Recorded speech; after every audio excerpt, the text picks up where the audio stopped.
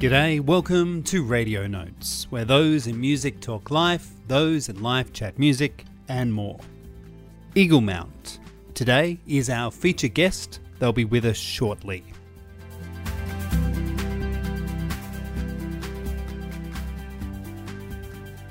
Later in the show, we'll dive into the archives to share a chat from years gone by. I've got my eye on 1996-97.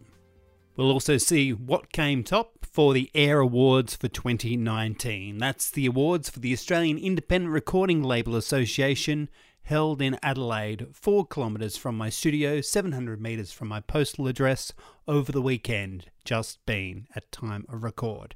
For now, let's take a look in the box. Lucy Thorne's Kitty and Frank, due August 2019, with the first cut Golden Plains already out. Performed by David Symes, Hamish Stewart, Chris Abrahams, and of course Lucy herself. An art pop record of the true stories of frontier woman Kitty Walsh and her lover bushranger Frank Gardner. Album mastered by Lachlan Carrick, who has also worked with Godier and the Triffids.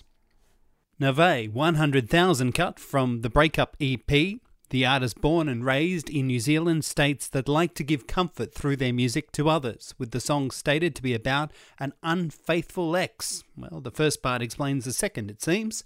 The title comes from the lyric, "There are 100,000 people who are better for me." Charlotte Carpenter has dropped a few singles, and each time I stop when news of another arrives and take a listen. Latest is Follow You Down. Coming months, touring through UK and Germany. Carpenter clearly has a plan for their music and taking time with each release, the latest no different in that regard. Dedicated to their nanny Molly. Grief is a strange thing, something I've come to learn never really leaves us.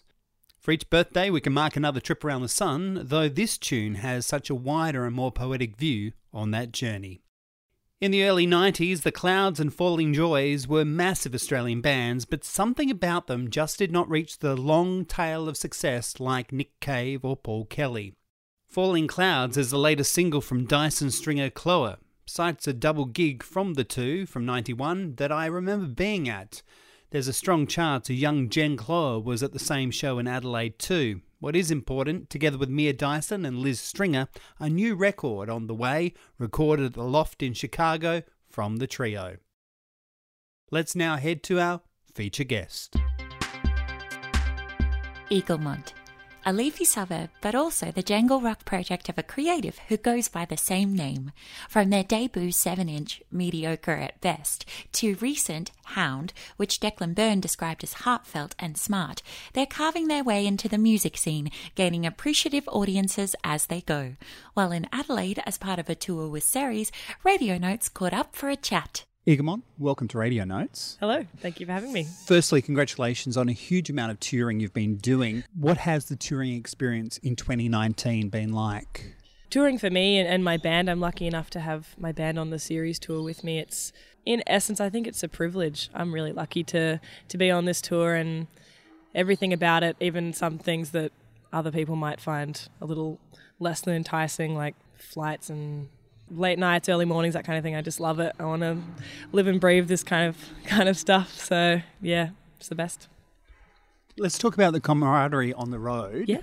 How have you found that? You're a bit of a younger generation. Yes. Is this something new for you, working together with other people on a face-to-face value? I think it is one of the most imperative things about being a musician in the modern era and as a young person. And you know, I studied music and I had to unlearn a lot of stuff about turning every point of communication with other artists and other people in the industry about networking. It is about community, and it's about, you know, finding common ground. And the Ceres band members, new album is called We Are a Team.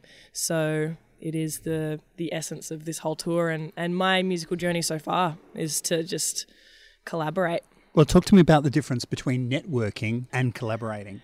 It's more about seeing the value in a person that goes beyond what they can do for you. I think it's really important to, if you meet someone that you connect with and have a conversation with, you know, about music, about life, whatever, it's, you know, not in turn like, okay, great, we've laid this foundation, you know, who do you know?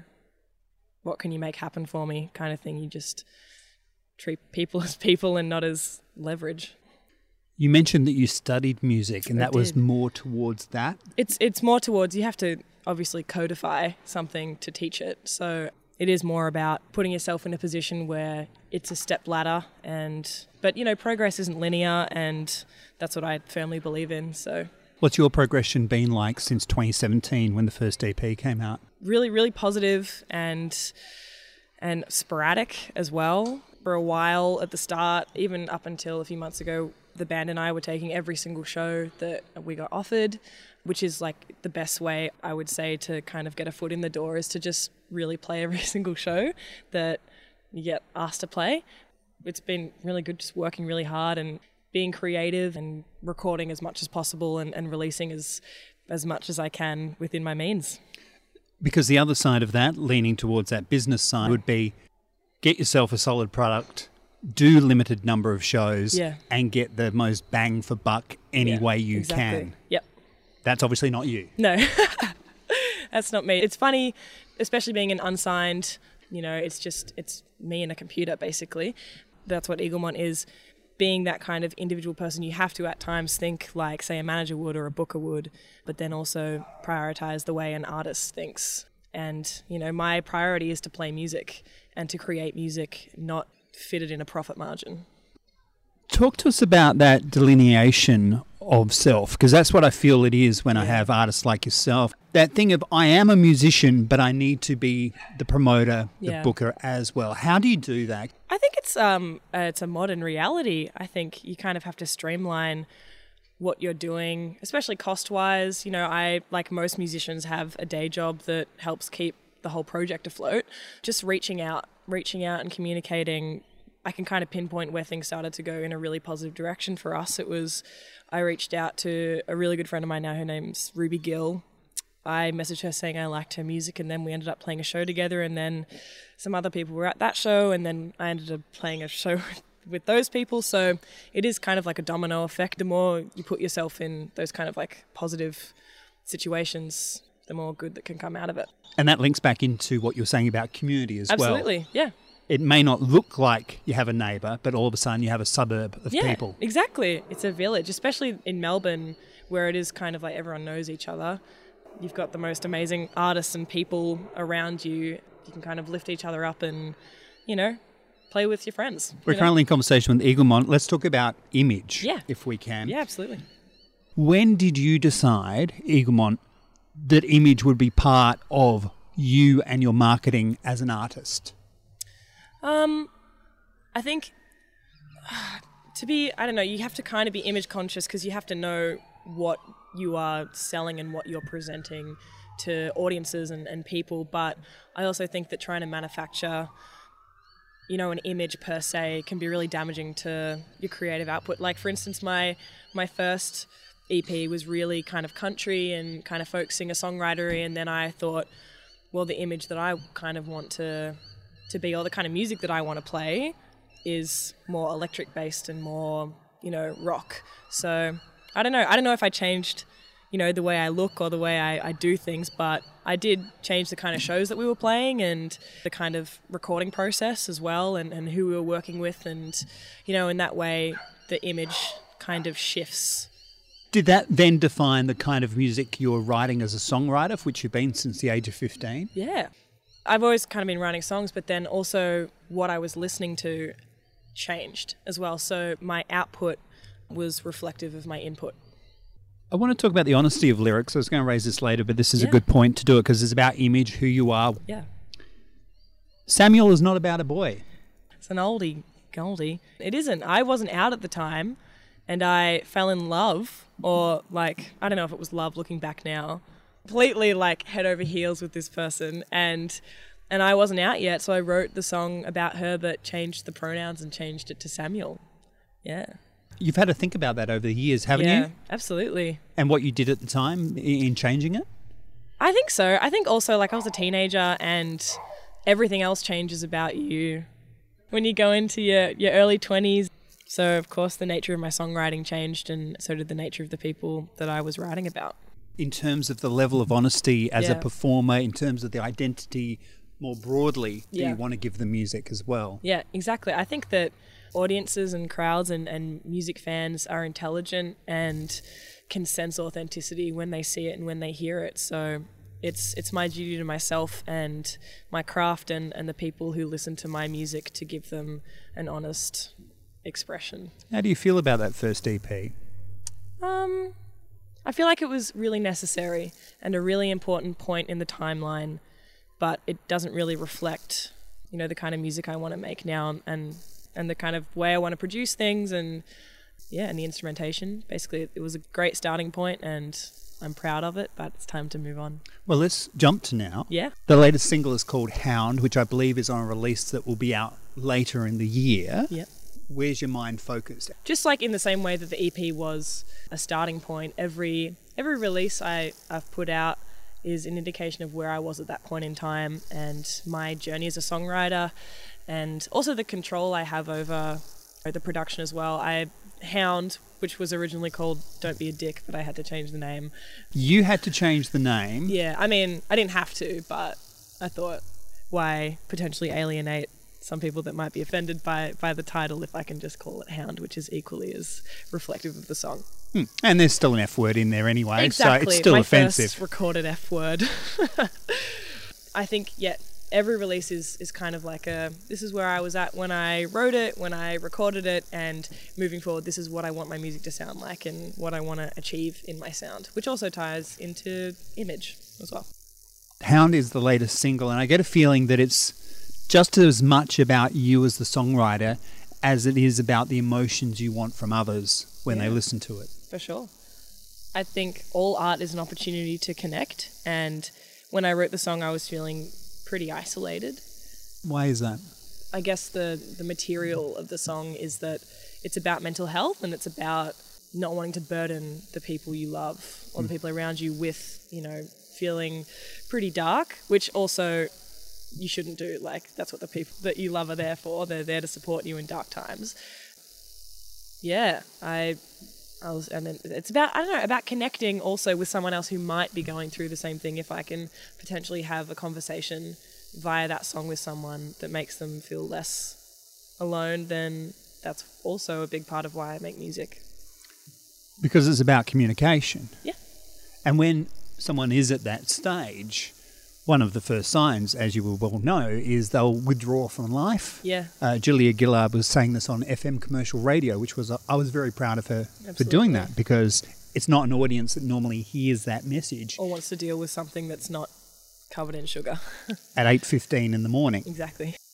How you think, and I'm not saying it doesn't, how you think writing a song like Hounds will help. I think it'll help by honestly just the same thing, just if it can reach someone who is having kind of negative thoughts and who is kind of going through it. Also, the song is about empathy, and it's about realizing that everyone's kind of fighting their own battles and going through their own stuff. So just trying to be mindful that being kind is something that, doesn't get talked about enough, and it's a great quality to have. Alas, the alternative title. Yeah, exactly. Yeah. And the lyric in the song. Yeah. Is there a particular reason why people are being like that these days and maybe haven't in the past, or is it just more obvious that people are being a bit of a Richard? Yeah. My mum told me to change the name of the title to Don't Be a Richard. I didn't do that. I think, I don't want to be that person, but like social media, it's easier to, disconnect. It's easier to have vitriol when someone's not standing in front of you. Leaving a comment takes 1 second, but saying something awful to someone's face is a lot harder. So maybe that's why. Where do you find the source, within you or otherwise, for the empathy that you project? I find it in the people I surround myself with. The way I was raised, my mother is one of the most empathetic people I've ever met. She's a school principal. She's a doctor. She's got a doctorate. She sacrifices just like everyone else does, and she's just a hero. Doing the best by my sister and I, and my dad is also a very empathetic person too, so it's the way I am is the way I was raised and by the people I surround myself with. When did you, if ever, and maybe you didn't, rebel against that nicety?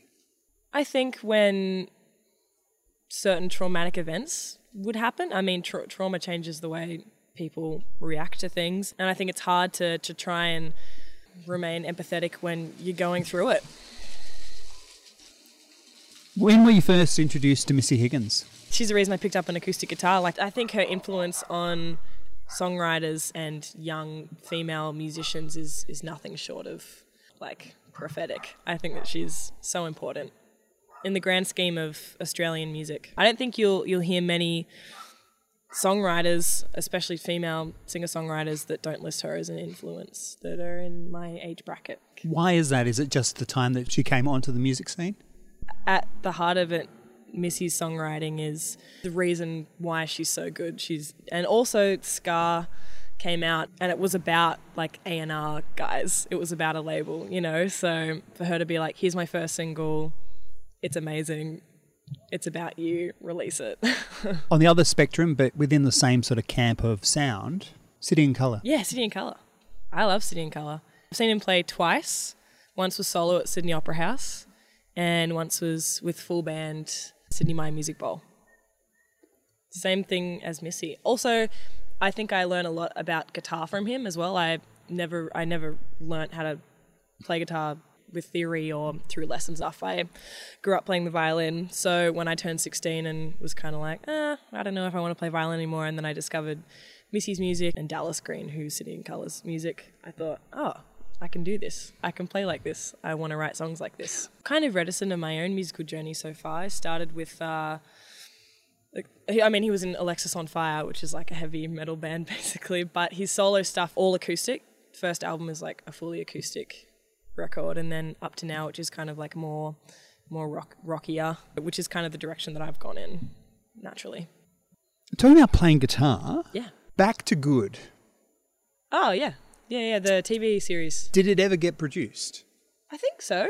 I think it got released. I think it might have been a YouTube thing. It was great. What was it? How did you get involved with it? So we're talking about a drama web series is what I've written, Back to Good. Yeah. My friend, Kat Frank, was the lead, I think. Yeah. And she introduced me to the people doing it, and they asked if they could use a couple of my songs, and I said, absolutely. Fantastic. And then I ended up doing also the music for my friend's graduating short film. She went to VCA. So I also have a real love of composition and composing in different ways too. Where this music's being produced, being written, where is that creative space for it? I write most of my songs in my house, or I write lyrics and then come back to it or whatever. But I'm currently working with James Seymour, who is a producer in his mum's sewing room in a house in Greensborough. And it's the best. It's the most organic recording experience and producing experience I've ever had. And so that's for the material that follows up from Hound? So Hound I did at his place, and then I got another 2 songs basically locked and loaded with him. So it's very easy, and he's just a wizard basically. When you pick up the guitar, what's the relationship with the guitar like? I think it's positive, sometimes tumultuous. Did you say tumultuous? Tumultuous at times. That word is so wonderfully old. Yeah. I was library captain in high school. Obviously very cool. So not SRC, library captain? Yeah. What does that mean? I don't know. I love books. When I was in high school, I spent my lunch times in like either the library or in the music room that we had. I think they started a library club, and then they were like, you're going to be the spokesperson for the library club. Promote library club. And I was like, this is my life's work. Okay. It was very popular. How many members did you get? Approximately 3, 4 on a good day. Each day?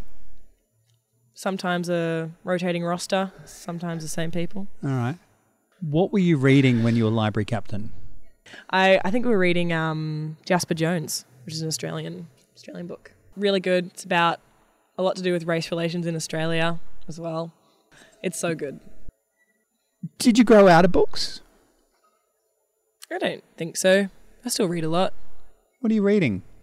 I'm reading In Cold Blood again at the moment because I think it's... Tripodi? Yeah, because it's a classic and I love it. I think it's comfort reading. I've just read it a lot, and traveling as well, going to new places. Reading a book that you know is I don't know. My dad always said that as long as you've got books, you'll never be lonely. So I've basically always got one on me. We're talking physical copy as well, aren't we? Yeah. No Kindles here. What's the last song you listened to apart from your own? I've been listening to the new National album. I Am Easy to Find, that whole album. Have you listened to Maxon's new December single yet? Yes, I love Maxon. It's the best. It's a cracker. It's emotional and it's well crafted, and she is a fantastic songwriter and a fantastic singer. And a great human being. Perfect human being. Have you been in any of her live shows? Did a kind of like a guest spot, and we sung I'm on Fire together by Bruce Springsteen. Where do you enjoy performing live and why? Every venue that we've played at on this tour has been a dream come true. Oh, you're in for a treat tonight. You've got the Cranker tonight. Yeah, I'm so excited. It's sold out as well, and it's just going to be the best. When we played at the Corner to start the tour off, that was a bucket list moment. But I love playing live anywhere. So many bands over the years have gone through that room. That's the thing. It's like the venues that we're playing, I look at, on the green room wall, everyone carries a Sharpie with the bands. I don't know. I was playing at the Zoo in Brisbane last week on the tour, and I saw Camp Cope on the wall, and I was like, yeah, I love Camp Cope. Hi, I'm Dan Illich, and this is Radio Nodes. Released first as podcast, can also be heard on radio worldwide. The theme of Hound, as we mentioned, is about being empathetic, supportive. When you're in that place, what are some of the things that you do to get you to that place where you can contact some mates and friends and get you back on track? I think when you're in that, or for me, when I'm in that kind of position, everything works differently for different people. So I try and ground myself with the people in my immediate life who I know I can lean on, and try and do some self-care stuff like going for walks. And talk us through that. What does self-care actually mean? You mentioned walks. Yeah. I think self-care is a term that you apply to yourself, and no one thing will work for another person. So for me, I like to kind of get into nature, and I try to write a lot and talk to people who remind me that the world isn't ending. I also try and, even though it might not be enjoyable, get to the root of the issue. And, I think therapy is really important, and it's really important to destigmatize therapy and talking about your feelings, because that's where it's at. Yeah, a lot of people I've heard the last couple of months or so are talking about going to therapy, like everyone's going to therapy. Yeah. It's this thing that people do. It is. Is it? Yeah, I think it's very important, even if it's not like therapy per se, but to have someone who isn't 100% entrenched in your life and will have an opinion. Going to someone who's objective. We used to call those pubs. Pubs, alcohol, I don't know. Have you ever had concerns, maybe for yourself or others, when it comes to alcohol?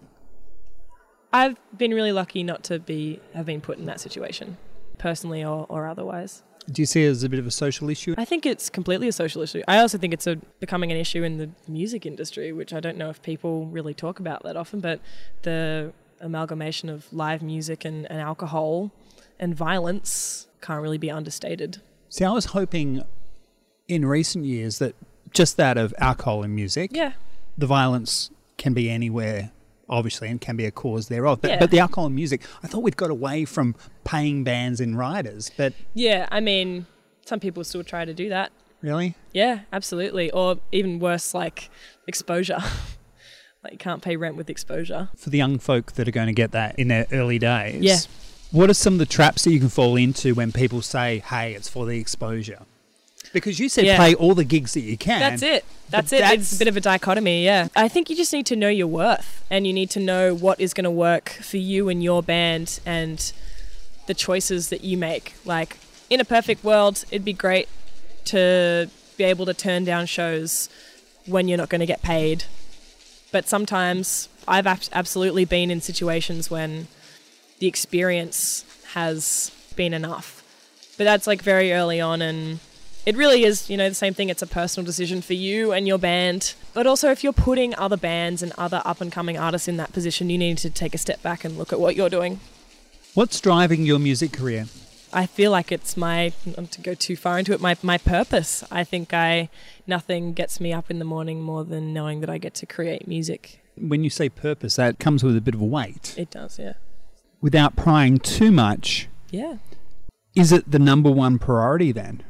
My number one priority is the mental and physical well-being of myself and the people around me. The second priority is being fulfilled and content and I'm going to be making music for my entire life, and the concept of maybe making a living out of it is enough to keep me going. What's that plan that you've got in place to make sure that your dream, your drive, your purpose can be fulfilled?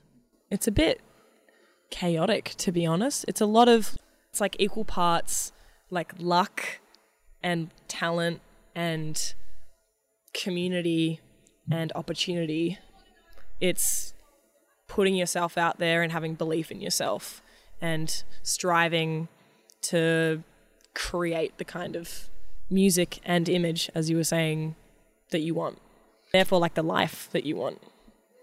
I'm a 20-something. I've just come out of university. I've done a double degree. This is hypothetical. I have 1 or 2 journals full of lyrics. Yeah. What am I doing next? Play live, practice, and when you're confident in that, go to open mic nights and, or even past that, play some cover gigs, play supports.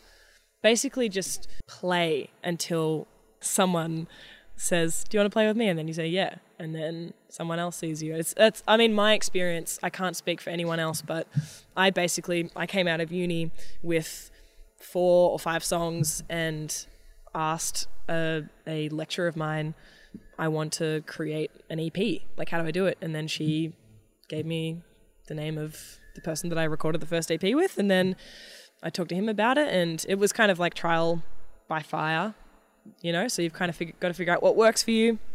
And also your trajectory, like, do you want to be a songwriter and that's it? Or do you want to be a performer?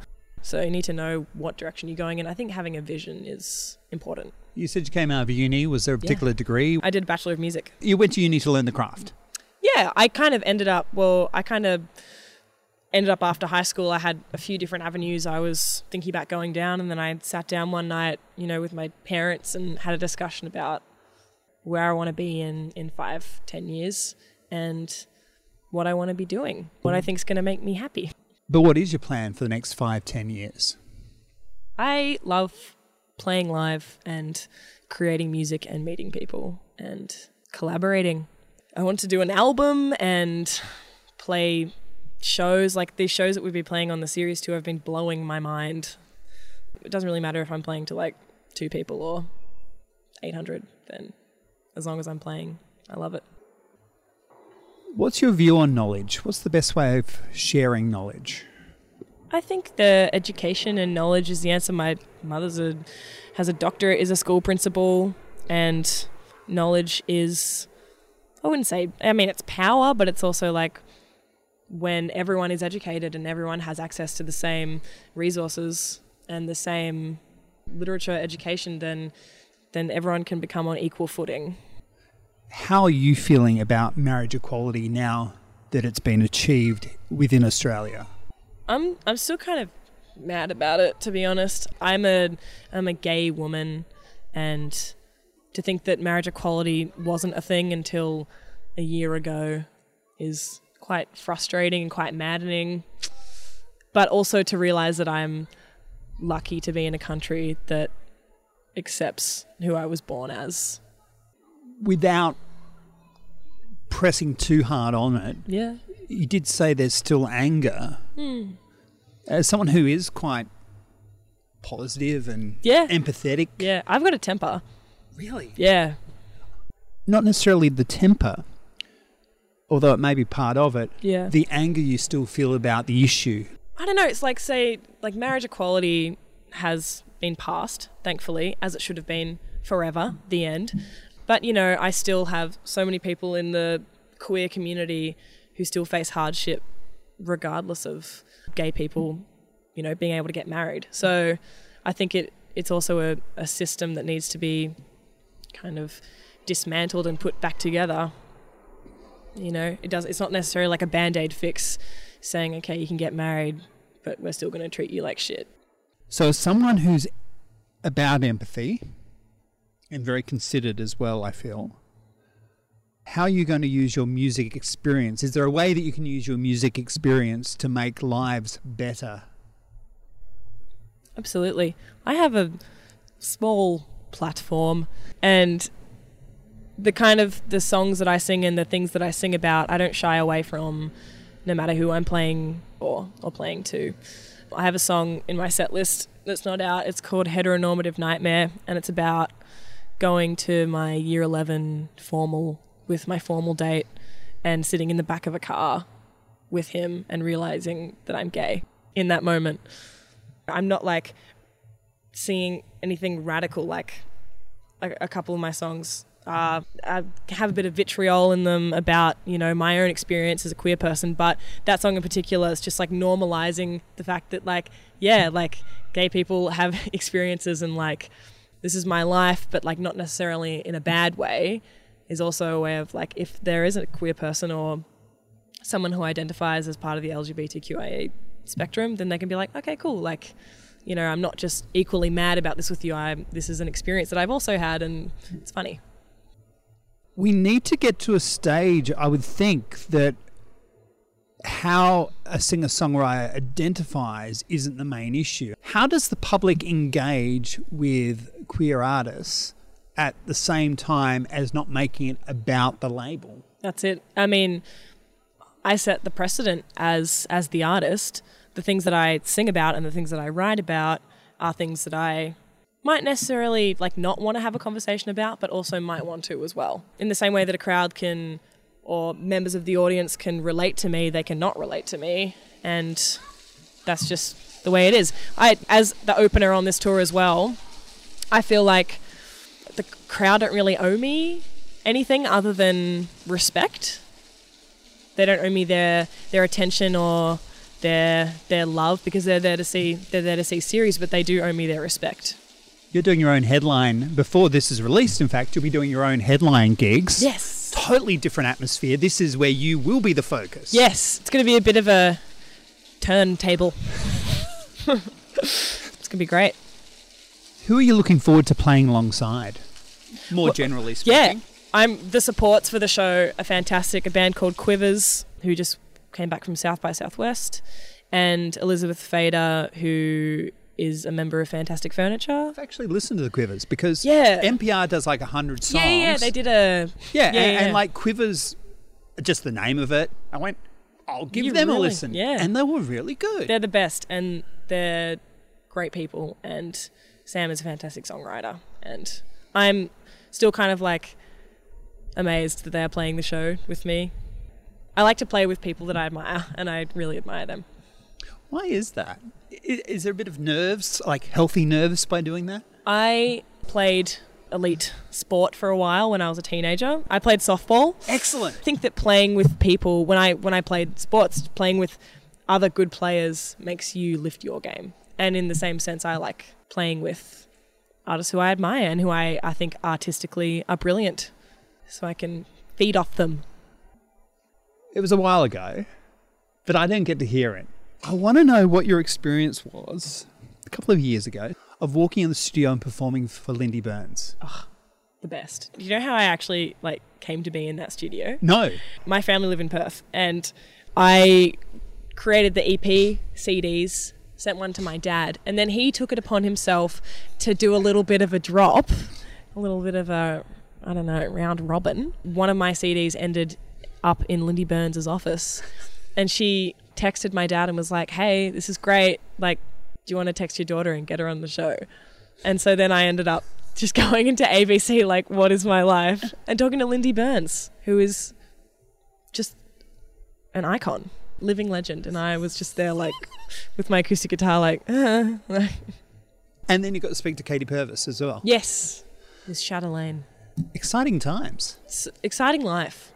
Living the dream, loving it. It's been an absolute pleasure. It has. Thank you for having me. Eaglemont, thanks for your time. See you soon. Eaglemont. Recorded next to the water feature at Plant 4 Bowden while on tour with Ceres. Find them online at eaglemontmusic.com.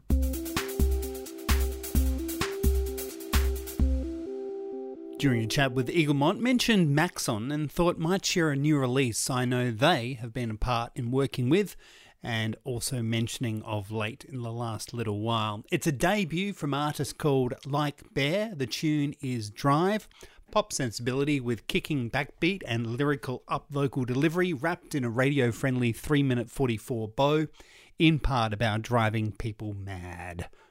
Speaking of pop sound, past guest Kobe Grant is hyped about Emily Roberts' In This Together, out through RCA Deutschland.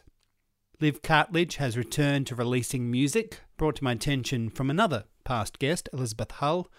Cartledge's new tune is Rogue Dog. So lovely, though note less so the topic for the song, to have them back making music. Latest from them was Timber, the EP, back in 2017. This new one dives into the restlessness of the dark of which the black dog dwells its owner's days. Radio Notes Discoveries. Few releases have come past my desk in recent days. As always, links to music spoken about on the show can be found in the show notes on the episode page. Darling the artist, Misery the tune, with a film clip directed by Ron Underwood. Darling is the music project of Dahlia Ray, who has just embarked on a summer tour across America. Want to say emo pop, but not sure if that's an actual genre. What I do know is I've seen an unplugged version with just the vocals and guitar, just as strong in delivery as the produced release. Montaigne's video about climate change that quotes Kurt Cobain, a known smoker, on a side note, has a stack of school kids with a spoken word artist opening the whole clip. As mentioned previous, has a new album, that's Montaigne, and a tour on the way. Directed and edited by Nick Waterman, choreography of the dance and move by none other than the outstanding Larissa McGowan, who I first saw in 2000s as part of the Australian Dance Theatre, now at home from memory at the Sydney Dance Company, and recently starred at the Cabaret Festival premiering their Sure show. One more for this episode, Print It, Run It, Send It EP from Horatio Luna, an improviser, composer, bassist and producer. Release sounds like a musical jam mixed through a jazz-funk infused conversation. Quite the trip. A German film, it's called Best Friend. Jonas, who's the director of the film, he turned up to one of my shows in Berlin in 2013. It was like, I'm such a huge fan. And he was wearing a Clary Brown and the Bangin' Rackets t-shirt, who, I don't know if you know, they're a Melbourne band. Justin Hamilton introduced me to this lady and the band, and he could not say a bad word. Well, Clary and I were actually living together at the time. And he came with a copy of an old Snake Oil Merchants record and asked me to sign it. And I was just like, this is too strange. I didn't realise, and we'd had quite a few Snake Oil Merchants fans coming to these shows in Germany. I didn't realise that there was an audience there, and apparently some very dedicated fans. And this guy in particular is like, I'm a filmmaker and I really, really want you to do a soundtrack for my next film. I showed up to the gig the next night as well, and he brought me some DVDs of his films, and we sort of hit it off. And then he contacted me when I got back to Australia and said, okay, this is going to happen, like, do you want to be involved? And I said, of course. So I rounded up all the Snake Oil Merchants and said, what do you guys think about this? And they were like, of course. So we did this soundtrack of this film. A Minute with Mojo Juju, and there's so much more just to that yarn from a chat recorded a few years back. A few hours ago, the 2019 Air Independent Music Awards were announced, the winners of, after, by all reports, a marvellous evening at the Freemasons Hall on North Terrace in Adelaide, South Australia, that opened with a welcome to country by Mojo Juju, who we just heard from. Spotted former member of Brown Hornet and commercial radio announcer Dylan Lewis on the stage there too, in images released from the night I've seen. But who were the winners of the night and of the year? Well, here they are. All the following start with the word best, including independent album, Tide, Tell Me How You Really Feel, Courtney Barnett, with Jamura by Grummerl. Independent single, Native Tongue by Mojo Juju. Independent Artist of the Year went to G Flip. Independent Hip Hop Album, Area Famous by B-Wise. Independent Country Album went to Becky Cole's Lioness. Independent Blues and Roots Album, Marabura by Emma Warama. Independent hard rock, heavy or punk album, the DZ Death Rays with Bloody Lovely. The independent dance electronica album or EP, Confident Music for Confident People by Confidence Man. Independent dance electronica or club single went to Beautiful featuring Warner Oak, Why So Not the Outfit. Independent jazz album, Anemorium by Jonathan Swartz. Independent classical album, Bach Concertos by Gregorian Brothers, Adelaide Symphony and Benjamin Northley. And the independent label of 2019 went to Chapter Music, with Gerarda McKenna of White Sky receiving the Outstanding Achievement Award. Hi, I'm Lucy Thorne, and you're listening to Radio Notes. In coming episodes, we're catching up with Dan Illick, as well as singer-songwriter Sam Buckingham.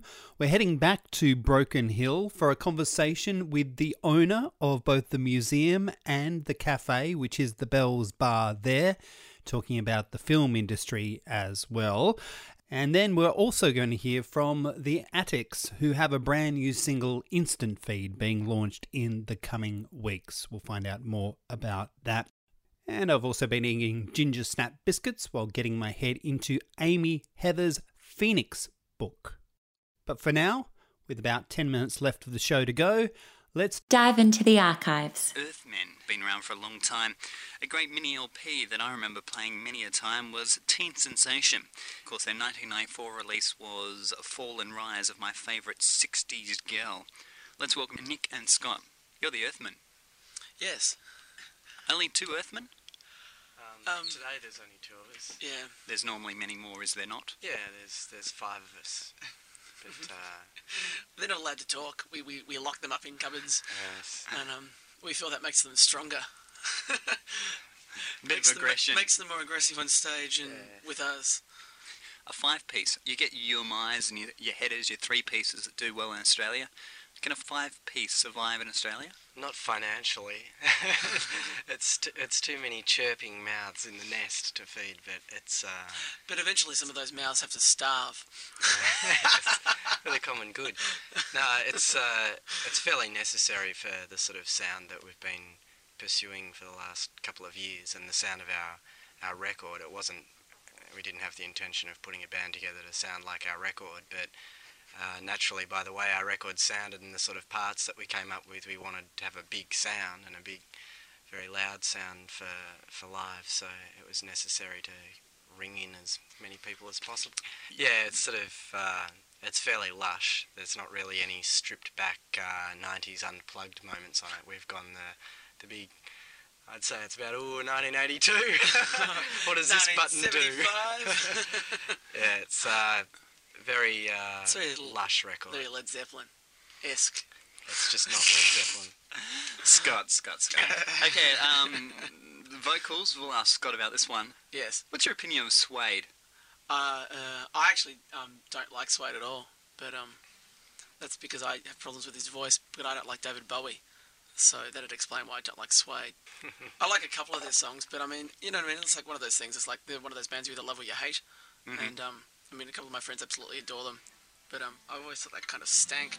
But then a couple of the singles are really cool, so I don't know, it's one of those things.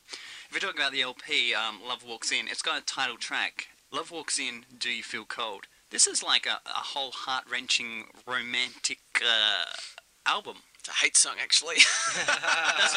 Romantic. I know what you mean. Yeah, that was the that was certainly was the flip side. Yeah, I know what you mean. Yeah, I mean the whole sort of album, which is sort of based around sort of people and relationships and interpersonal relationships, not necessarily about just like love and stuff. You know, it's just about how people relate and things, and about how you relate to yourself and, you know, yeah, that kind of stuff, if you know what I mean. One of the B-side tunes to the cassette, which will be available on CD, of course, it's called Love. Love Walks In. I knew there was one word missing there. Lovin', that's what you were going to say, wasn't it? It's called Lovin'. Lovin'. We should have got it, Lovin'. So 60s happening, 70s kind of a thing. Mate, we know the National Youth Network likes you, but how about the world of commercialism? I don't know if I want them to love us per se. I want them to use and abuse us. Use us as toys, have their wicked way with us. Dirty kind of relationship. Yeah. The new one with the very long title, Whoever's Been Using the Bed. Whoever's been using this bed's actually about a relationship abuse, so it's not so cheery, I suppose. But, why that as a single? Have you... Why that is that particular song? Because we thought it sounded like it would be a good single. And it's just one of those things. It's just, it's a fairly peppy kind of a song, and it's sort of up, but if lyrically it's incredibly intense and depressing, so it's sort of it's got us in a bit of a nutshell, really. Yeah, as our sort of taste in music and the way we express it, I think. Well, like some of your favourite pop songs and stuff, aren't necessarily... It's good if there is some kind of juxtaposition where if it's like a really sad-sounding song, it's not actually a sad lyric, and vice versa. It wasn't done... The song wasn't written, let's write a really happy-sounding song with, whatever kind of lyrics. It's just how it ended up. Let's write the next Radiohead Creep. Yeah, it was. It's like so far away from, it's not that kind of ethic at all. But, that's just what I ended up writing the song about, So, because it isn't necessarily, about just male or female relation, that kind of thing. It's just about what happens and stuff, and how people get used and sort of that kind of stuff, and hurt and abused and things, and taken for granted and hassled out and stuff. You guys are currently just doing the big promotional. Hello, here we are. The album is called Love Walks In, out on Warner. Coming soon. Here we are. The album's called Love Walks In, out on Warner Music. And we can go now. Yeah. Is that right? Did you get that? The live scene. You guys are absolutely fantastic live. I think I saw you in Melbourne a year or two ago, possibly. I can't remember. It was that long ago. But you were drunk, weren't you? Excuse me, I'm asking the questions, thank you. But you were, weren't you? I remember you. The live scene for you guys down the eastern coast, I know is pretty strong, but Adelaide, Perth, Tasmania, Northern Territory, do they treat you well? They do, but it's we've only played in Perth once, and that was with Alanis Morissette. It was kind of a strange experience, but in Adelaide we played a couple of shows here a few months ago with Rebecca's Empire.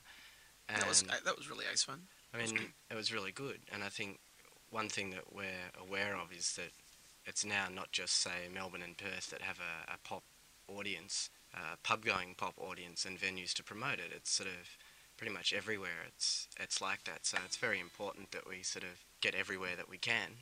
It's just we haven't managed to get to Adelaide as much as we should have. But this new album's out, so if enough people buy it, then it gives you an excuse to come here.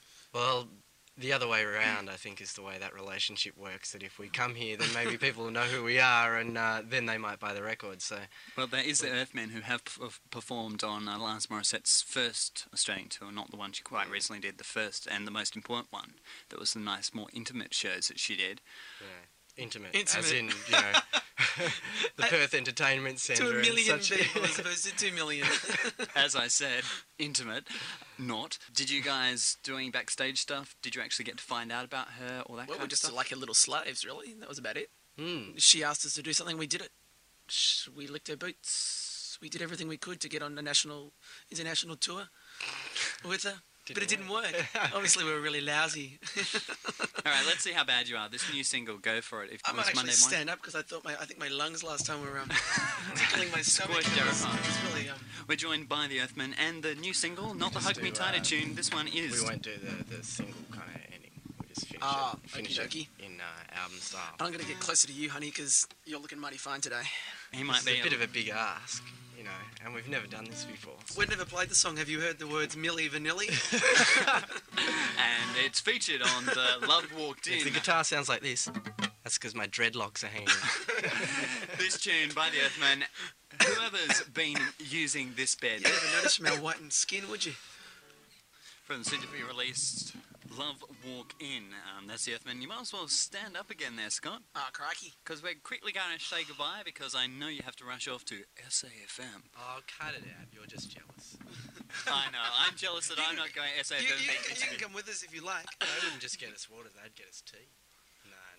What do you want to tell those punters out there who are going to pick up this album, Love Walked In, from Big Star Records? That please don't return it to a second-hand shop within the first 3 weeks of retail sale because people will just buy it in second-hand shops because it'll be cheaper. And that deprives the artist of income.